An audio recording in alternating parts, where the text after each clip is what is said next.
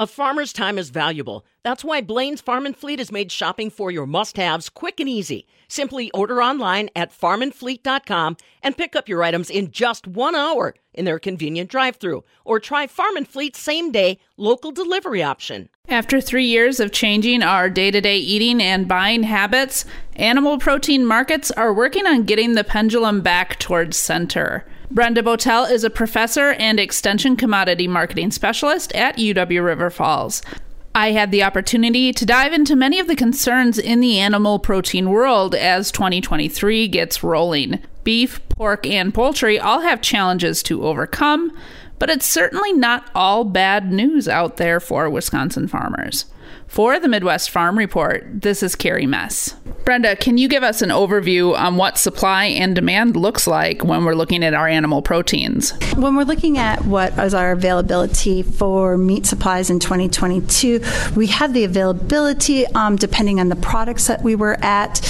When we looked at broilers or turkeys, if you think that about 51% of the animal proteins that are eaten in the United States, about 51% of them are poultry, we saw that broilers, we were up a little bit on the supply of those, but down significantly on turkey, what was available for supply for consumers to be able to purchase on that way. We were down on pork, and we were actually up on beef supply in the United States for 2022. Grocery store prices aren't necessarily reflecting what we are seeing as the reality on farm and in storage. When do you see the two catching up to each other? So you do have that little bit of that lag between basically what's at retail versus farm. Some of that deals with production, some of it deals with the differences between the wholesale and the retail, and essentially what are the margins or, at all of those different packers, right? Some of it we definitely saw increases in prices, when we look at pork and we look at beef and we look at poultry.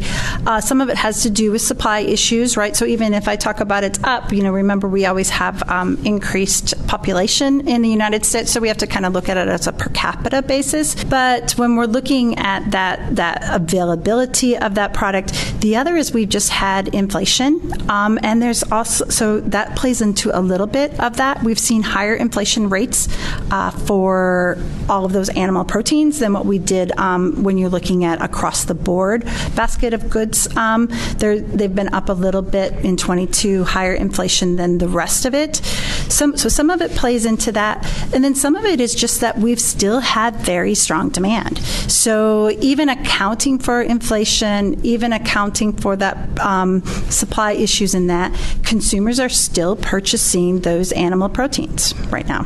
There is always something around the corner that could make big impacts for farmers and for our food supply. What are you keeping an eye on out there? There's a lot of things on the horizons that could go. When we look at the specific industries there, we have to be concerned on a production side about avian influenza, where in 2022 we saw that really having an impact, everything from broiler production, hugely impacting turkey production. When we talk about egg prices and how much it's a production for laying hens.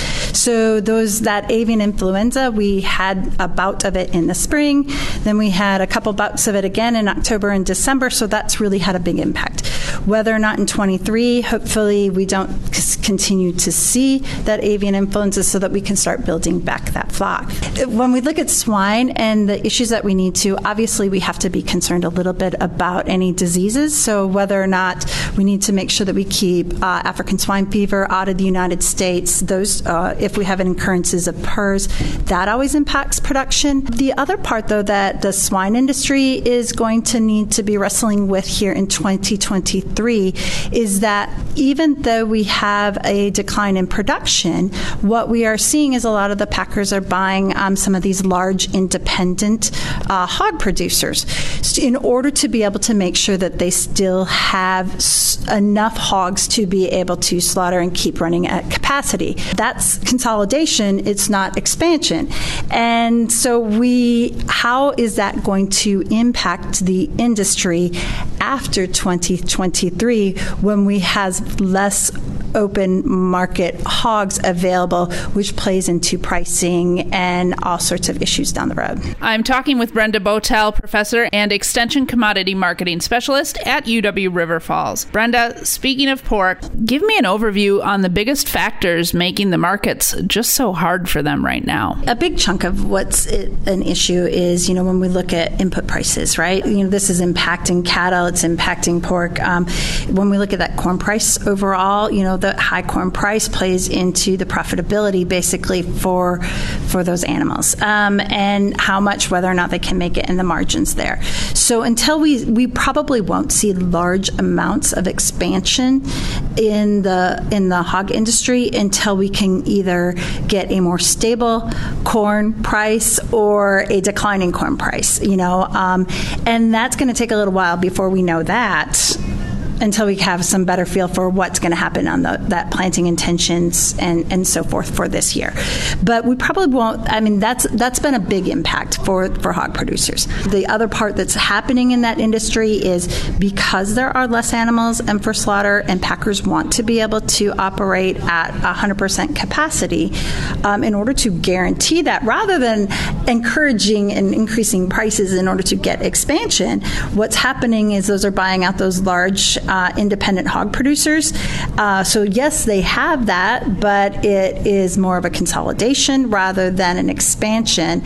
And that's going to have some impacts later on down in a few years if we start to see expansion, where do those hogs end up getting sold? Looking globally, there are areas struggling with disease in their pigs. Where is the biggest struggle, and what does that mean for farmers here? Disease worries are always a concern, for all of the meat, animal protein products, right? We always concern about that. One of the big ones that, a couple of years ago that we were really worried about was the African swine fever. If that ever gets into the United States and the impact that has. But we also have to worry about PRRS, just that impact on what happens to production. So yes, it is a concern. We have seen increased rounds of those diseases worldwide.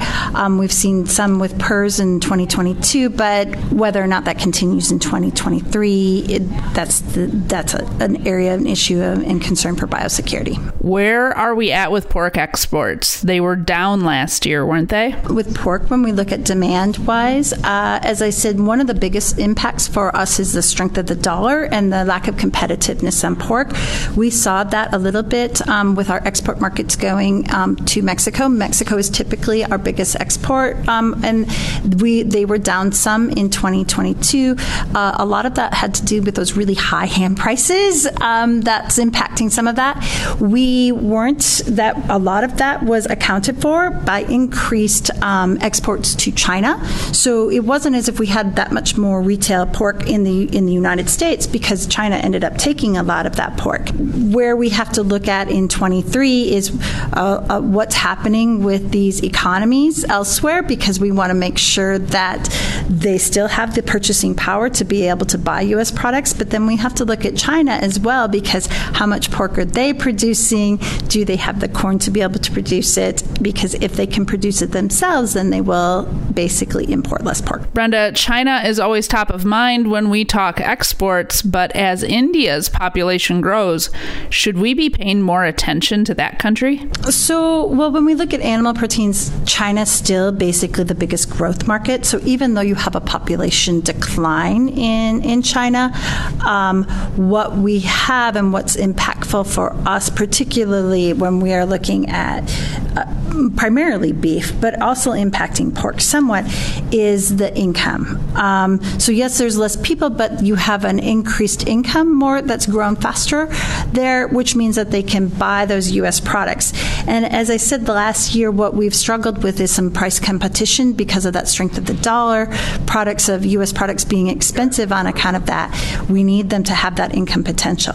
We haven't seen that increase in the income for the majority of those in India. So even though they have a great population, they have to be able to have the income first in order and growing that before they can purchase our products. So let's talk beef. Brenda, once again, drought is putting pressure on many of our beef producing areas of the country. Where does the national beef herd stand at this moment? Yes, 2022 saw the beef industry really being impacted by drought. We had large amounts of cow culling. So when you look at slaughter in 2022, beef cow slaughter was up almost 11% relative to what it was in 21. Heifers slaughter was up again, roughly a big percentage as well, not quite that much. I believe it was around 4 to 5% in that case. So even though steer slaughter was down. So we had increased beef production, but the beef that was being produced was coming from different types of animals, and whether or not we can continue that. So last year at this time, I fully expected that the beef cattle herd would continue to decline. We typically will see that for a while after we've had it. I was kind of saying it would be around 300,000 head. Realistically, by the time you incorporate cow slaughter, heifers that are on feed, things like that, we might see close to 1 million head decline. So it's significantly impacted. Now, that's regionally going to have different impacts on where those cows were being culled, but from a national perspective, that herd is down. The question becomes on whether or not the drought is if we're going to have any reprieve from that drought, and whether or not we get any forage availability. We know hay stocks are down. So whether or not we get any forage availability, any pasture availability, because if we don't and we continue to see more culling in 23, that's going to create even greater issues. If we start to see in the drought, we have reprieve on that. If we start to see that, then what producers are going to do, they'll hold those heifers back as replacements, which though drops beef production significantly again. So there's a few issues that we're going to have here in 23. It just kind of depends a lot on what's going to happen with weather. There's been a pretty significant change in the amount of beef we are exporting. Tell me what that means for farmers here in Wisconsin. Realistically, next year, we will see 13.3% decline in exports of beef in 23 relative to 22. So up, down a few percentage from that, but it's definitely going to be down. A large chunk of that, a large reason, a large justification for why that is we just aren't going to have that production. We're going to see less beef being produced in the United States, and we like that beef. We like our beef in the United States, and they're not necessarily always the same. What we import, we'll see increased imports of beef in order to be able to make sure that we still have beef supplied there.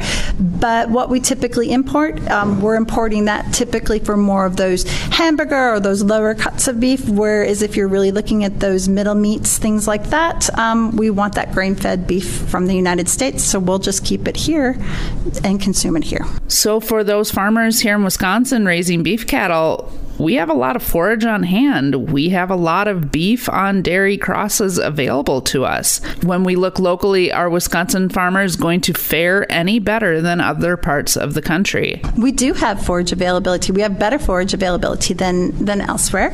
And we have some of the options. So right now there is definitely some profitability, definitely increased margins for whether or not you're a cattle feeder. So if you're finishing those animals on beef on dairy and you have a place to be able to sell them, there's definitely improved outlook for you as far as those prices. That margin, because it depends on what you were paying for those animals. Those feeder animals, as you go into 23, they're going to continue to increase. The finished animal price will continue to increase as well, but those margins are going to get a little bit tighter by the end of 23 relative to where they're at the beginning of 23 for the feeder. If you're producing those calves or those feeder animals, so if you're a beef cow-calf producer, or if you have a high-quality dairy herd and you have a reputation for producing beef on dairy animals that present themselves as beef, you have some potential as well there and really capturing a lot of that margin there. And we're starting to see that already. Brenda, do you think we're going to see those $500 to $600 prices for baby calves again? It depends a little little bit on, again, drought. So if we, even in Wisconsin, if we aren't having it, but we're looking at it from a national perspective, if we don't get that reprieve, there's definitely potential for those prices to continue to increase. On that front, so a little bit's going to depend on how high they go up, on how quickly this drought dissipates. I'm speaking with Brenda Botel. She is a professor at UW River Falls and also an extension commodity marketing specialist. Brenda, let's talk about poultry. While everyone's talking about eggs, no one is mentioning turkey. Egg-laying hens were definitely hit hard with avian influenza, but turkey farms were as well. Just how bad was it, Brenda? The turkey industry was hit quite badly as a production side, and then particularly when we look at Wisconsin, we as turkey production, that really does have a big impact because we were hit hard on the turkey production in Wisconsin.